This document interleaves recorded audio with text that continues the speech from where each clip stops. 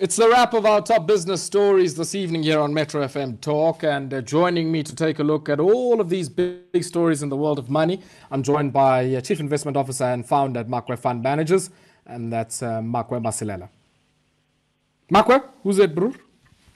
Tara, Shapuzet me outie and Hey, sweet no small, man. What's AJ, Makwe? Can't complain, other than this depressing news that putting a pause on the vaccine, J&J. Hey, brah. What's that gonna mean, Makwe, in the money markets? Talk to me. I mean, because a lot of, sentiment in the South African capital markets has a lot to do with, the pace and the scale of the vaccination program and what people anticipate that to be. We saw markets this morning or this afternoon being mixed because at the back of those news. But what was consoling, it was only the U.S. saying that. And the U.S. was not like a worrisome thing per se. Remember already, they've got stock of the likes of their fighters, and the current stock that they have, they think they'll continue to be able to vaccinate almost 3 million people a day. So far for them, it's not looking too bad. So with us, we hope that this is not the case, because if really there is that relationship and really is causing those claws, then that's the only vaccine that we have currently. That's the vaccine that we've used on our professionals or health professionals. So it might not be good news for us. And anyway, everyone has been optimistic about 2021 at the back of the successful rollout when it comes to vaccinations. And I think maybe it's not something serious. It might be like, and kind of call it an odd occurrence of stuff like that. But if it gets to be proven, then you are right. We are in trouble. We are back to square one. And I guess talking about square one, I mean, if we were to shift from that and something quite serious, is the looming wage negotiations at Eskom. Now, we spoke about this, Makwe, on the show yesterday, but I'm quite interested, I guess, in the stakes involved here. I mean, we're talking about an entity that's straddled with debt, that is effectively, I guess, facing a major workforce across the bargaining table at a time where it probably doesn't have, much largesse to be giving around. What do you make, I guess, of the bargaining positions, on the one hand of the unions, and maybe, I guess, the bargaining position that the Department of Public Enterprises might come into this one with? I think, brother, we need to start to be careful when we talk about Eskom. Here we are now because we started talking about them. They started load shedding, phase 2. So you know what? I think maybe. So we mustn't talk about them. Yeah, maybe we have to stop talking about it. But truth be told, we know Eskom is struggling. They don't have money. They've got debt. But now the question is it because of those workers who've been working so hard, even during lockdowns, making sure that their lives are still on? I don't think it's all because of them. It's all because of the bad decisions that were made by management, and apparently they're continuing to make those kind of bad decisions. If that story we spoke about the security issues, stuff like that, is real, then it continues to show you that they continue not to make the right decisions. As we know, that claims already about racism, about sidelining other suppliers, especially black suppliers. So it's got absolutely nothing to do with those hard-working, workers. But now the question is, as much as it's not their fault, where is Eskom going to get the money? We've seen them that trying to sell most of their non-core assets. Even today, they managed to sell 2 of their buildings. But the guys don't have money as it is. But the beauty with them is that they continue to be able to tap into the capital market. So maybe probably they might not get whatever percentage that they've asked for as the union, but at least they should get something. Inflation is there. If the money doesn't increase inflation, then basically it means we are starting to earn less as what you used to earn before. So they need to please give them something, not a 15% probably or a 10% kind of a thing, but yes, anything which is not a double digit, truth be told, the guys, they deserve that increase. There's been, definitely, I think many of them have been working overtime as means, trying to make sure that the plant continues to operate, dealing with the transmission networks and all manner of other things. So certainly, I think there's a case to be made there. But Makwe, this also comes at a time where there's a lot of wrangling within the leadership at Eskom. We saw Soli Chitangano facing, some of, I think he faced a suspension there. And now today, another executive coming out, with the allegations of not following due process against the CEO again. There's dossiers that the unions, we are told, have in their possession as well, talking about all manner of deals at ESCOM. Kumesi. It's not nice, and maybe I think the problem with not just ESCOM, but the issue back home here is the question of the gap between the executive and normal workers when it comes to earnings. Because normal workers will continue to complain that we are earning peanuts compared to you guys. And I think maybe if we can start to work around trying to close that particular gap, probably maybe it might help. And also, more importantly, if we can start working to start including workers in decision making so that there's this whole transparency. We don't get to know issues when we start talking about salary increases. Let them be involved in those kind of institutions. And I think the bad thing that happens, usually when we talk about the shop steward, is not someone at the executive level who don't have food, who have access to that kind of information. It only comes in the form of report because they're not part of those kind of decisions. But yes, it's a very difficult one. If you have to ask me, can ESCOM afford an increase? Yes. Can ESCOM be able to get money somewhere? Yes. And ESCOM being ESCOM, they will play to the gallery that we don't have money. All of you people can see. All of you can see that we are busy trying to reduce our debt and we don't have access to get more. But hey, they can find money somewhere. And it's a question of being efficient. And the very same workers, as much as after you've got your increase, please continue to be productive. Because here also productivity is a big issue when it comes to South Africa. We pay you for 8 hours, but you give us work worth 4 hours or 5 hours. That cannot be accepted as well. Yeah, it's a tough one. Let's stay, Makwe, in the electricity sector. Now, we do know that South Africa exports a lot of its energy to countries in the region, but many nations, and I think in particular here of Zambia and Zimbabwe, also quite reliant on hydroelectricity, and it seems now a major project that was about refurbishing and I guess extending the capacity of their hydro projects, driven by General Electric and Power China, has been delayed not just for COVID-19, but because of all manner of other reasons as well. Yeah, the guys don't have money as yet. They are hoping to raise money. And it becomes a problem for ESCOM, as you're saying, because as you know, back home here, people are trying to move off the grid, and ESCOM is busy building this power station. Who are they going to be supplying electricity to, especially if the neighboring countries as well continue to be independent and they need that electricity from ESCOM. So meaning ESCOM won't have clients to be able to buy that excess electricity, and then that tells you that they won't have the revenue to be able to pay that huge debt. So it should be a blessing in disguise for the lives of ESCOM that this is delayed up until end of 2022. But at some point, it's going to get off the ground. At some point, pension fund might come into the fore and try to help out this whole issue. We're talking 4 or 5 years from now. It is going to be a problem because ESCOM will be sitting with this huge debt and then with this excess electricity and be left with consumers which are not reliable. Those who are reliable will be able to afford to pay the electricity. They'll probably be off the grid.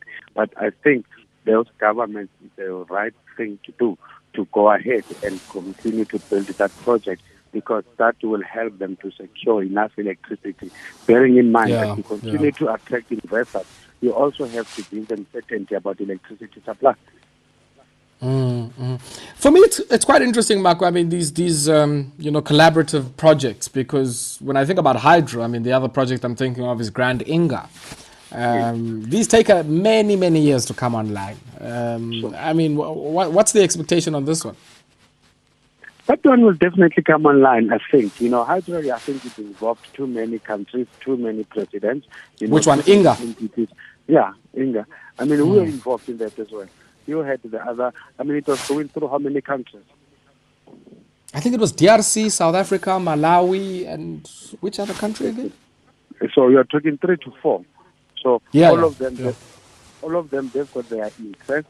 And yes, we know that when it comes to just governments being involved, it's a big problem. But this one, I mean, the guys have already appointed private companies to go ahead with the project. It's COVID, and yes, COVID will be off the way. Raising money, I don't think it will be a problem. If they use the balance sheet of General Electric, China can still give us cheap money. China can still convince the BRICS Bank to give some of the money. I'm seeing this one happening, as compared to the team in Gawa. Makwe, I mean, just on this project, the implications of the drought. I mean, we know Zambia, Zimbabwe, Malawi, Mozambique, large parts of the food-producing regions of those countries have been hit by a multi-year drought. Now, you can't have a hydro project if there's no water. True. But now, it affected, there's an existing one which now is not worked. What is it called? Because it was affected by drought. But this one, as I understood it, and I hope I'm correct, I think it's running on a river or on the water supply, which is so far much, much better compared, to just relying on the rain to just continue to feed you or to make sure that the hydro continues to work. As an example, maybe say if you have hydro, you use the likes of Victoria Falls, drought or no drought, you'll still be able, to generate. It might be a question of maybe you're not generating to a full capacity, but there should be some generation. The climate change, Mark, are you not sure even, Musi Atunya as well would dry out? It will continue to be at the mercy of that, because in any other project, whether it's the hydro or any other thing, you've got factors which are out of your control, but there should be some mitigating factors. Makwe, one story that would certainly make many South African meat producers very happy, in particular those in the pork sector, I guess, and even in the beef sector, I must add. It seems meat imports in China are hitting a monthly record on the back of domestic supply fears, especially pork. What's happening here? And I'm not sure if that also explains why. I mean, the data we just received from China, we saw their imports, being up almost 30%, and market expected those imports to be up only 20%. Really? I promise you. And their exports were less than what you expected, maybe explaining that the global economy is not growing. So I hope meat, part of it, or pork, as they say, is part of all that. And China, they're clever. If they can all see that there'll be a shortage here, they've got the capacity, they've got the resources, the money, whatever you call it, to be able to stockpile as much as they want. We've seen them doing that even with minerals, that they can stockpile the likes of iron ore so that they can continue to supply their steel industries. But I think, as you are saying, that should be good news for farmers, especially those in that particular sector. But we all know that it's not going to last forever. It's just these things, they have like a short stint. It can be a 2-3 months kind of a thing. What I'm saying, you cannot, as a farmer, start to make any investment at the back of that, because this is not going to be there forever. But so now I think they might as well make good money as long as it lasts. I find this sector very interesting. I had a very interesting chat about 2 weeks ago with somebody who works in an abattoir. And one of the things he was saying, one of the things he was saying was there's a part of a cow on the inside that they have to meticulously pack, put into these, very wide, these, crates, and it gets shipped through, I think Mucha, out in the Eastern Cape. And this thing apparently is flying off the shelves in China. Now, I still don't know what you call that particular component, but I found that very interesting, Mark, how much of the South African meat industry actually, exports through to China. Some of the meats that we might see, as the offal or whatever, are seemingly very, very big spinners in that part of the world. It's very interesting, because with us, when we grow up, we know that when it comes to a cow, nothing gets to be thrown away, Yes. So it's very interesting that everything that comes out of that animal gets to be used in one way or the other. And yes, as you are saying, that is a very niche market, and people like, the Chinese, definitely they know that if it's a cow maybe coming from this part of the world, as long as it passes all the regulation, doesn't have whatever diseases, they're happy to continue to buy that. And it also brings another conversation that, people usually we look at the obvious things when it comes into doing business. I mean, this is like what we call a specialty kind of a thing, you know. It's a very, very niche market. Whoever is involved in that, they should be making good money out of that. And as long as we capture the whole value chain, and as you explain it, probably the abattoir guys are capturing the whole value chain because they just do everything that they need to do, cut it and just export it as that. Yeah, and even the cold parts of that chain, of course, the storage and making sure it gets to the ports. I mean, these guys have closed in on that market, but a very fascinating one to think about, Makwe, certainly in many of the meat-producing parts of this country. Last one I want us to talk about, Facebook, and many of us would remember, of course,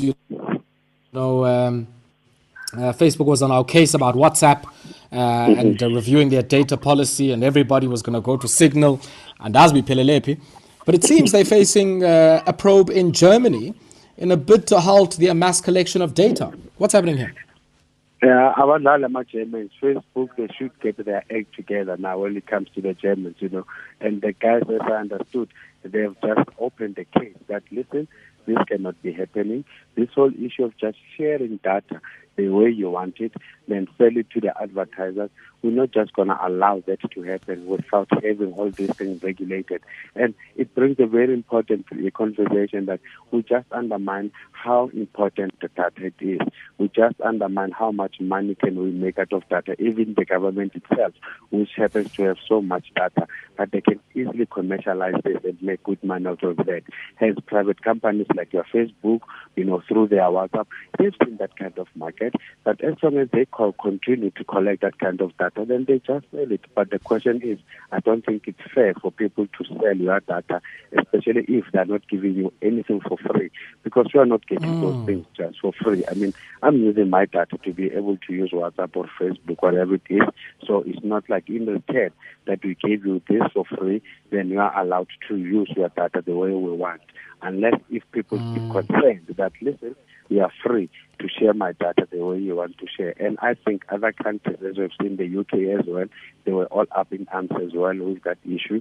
And we hope other global economies will join on that. We're not saying Facebook must not continue to be creative. We're not saying they must die. But, hey, let them do things in a very legal way, because it's not fair to just use my data, me not knowing, and I continue to get all this, whatever, ads, all this cost, because you sold my data. And it's so true, Makwe, because, if you think about any other economic activity, there's an implied or explicit expectation at times that if you are getting something as a raw material somewhere, there's some level of, either taxation or some form of localization of the benefit from that. Sure. With many of these guys, we don't know how much they monetize that data, the value of that, and by extension, how much they owe our own authorities, and how much, I guess, they would also owe some of the platform's users. So I guess this bid in Germany and elsewhere might maybe drive us in that direction.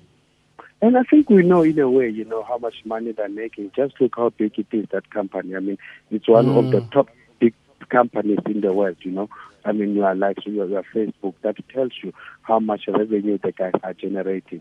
But as you are saying, they're generating revenue in such a way that could have been information that they collected back home here in South Africa, and they're generating revenue out of that. And South African government doesn't even benefit from that, as you said, in the form of tax revenue, because Facebook has to be taxed in the US, not in South Africa. But it's very critical to say that, hey, how much have I contributed to your revenue as a country? What am I getting for that? Yeah. This one, Makwe, is going to take a while to wrap our heads around, because these companies, have become even bigger than some nations now. So, yeah, you're not dealing with some Mickey Mouse operation, You're right. I think this is one of those cases that you will see us seeing Zuckerman wearing a suit again, facing Congress people, going to court, putting away his hoodie, because he really has to put in a serious fight on this one. And stay in Cape Town. Do you think he would run rings around our parliamentarians here? No comment. It's just like no comment. Thank you, Makwe. Sharply out. Makwe Masilela, Chief Investment Officer and Founder at Makwe Fund Managers.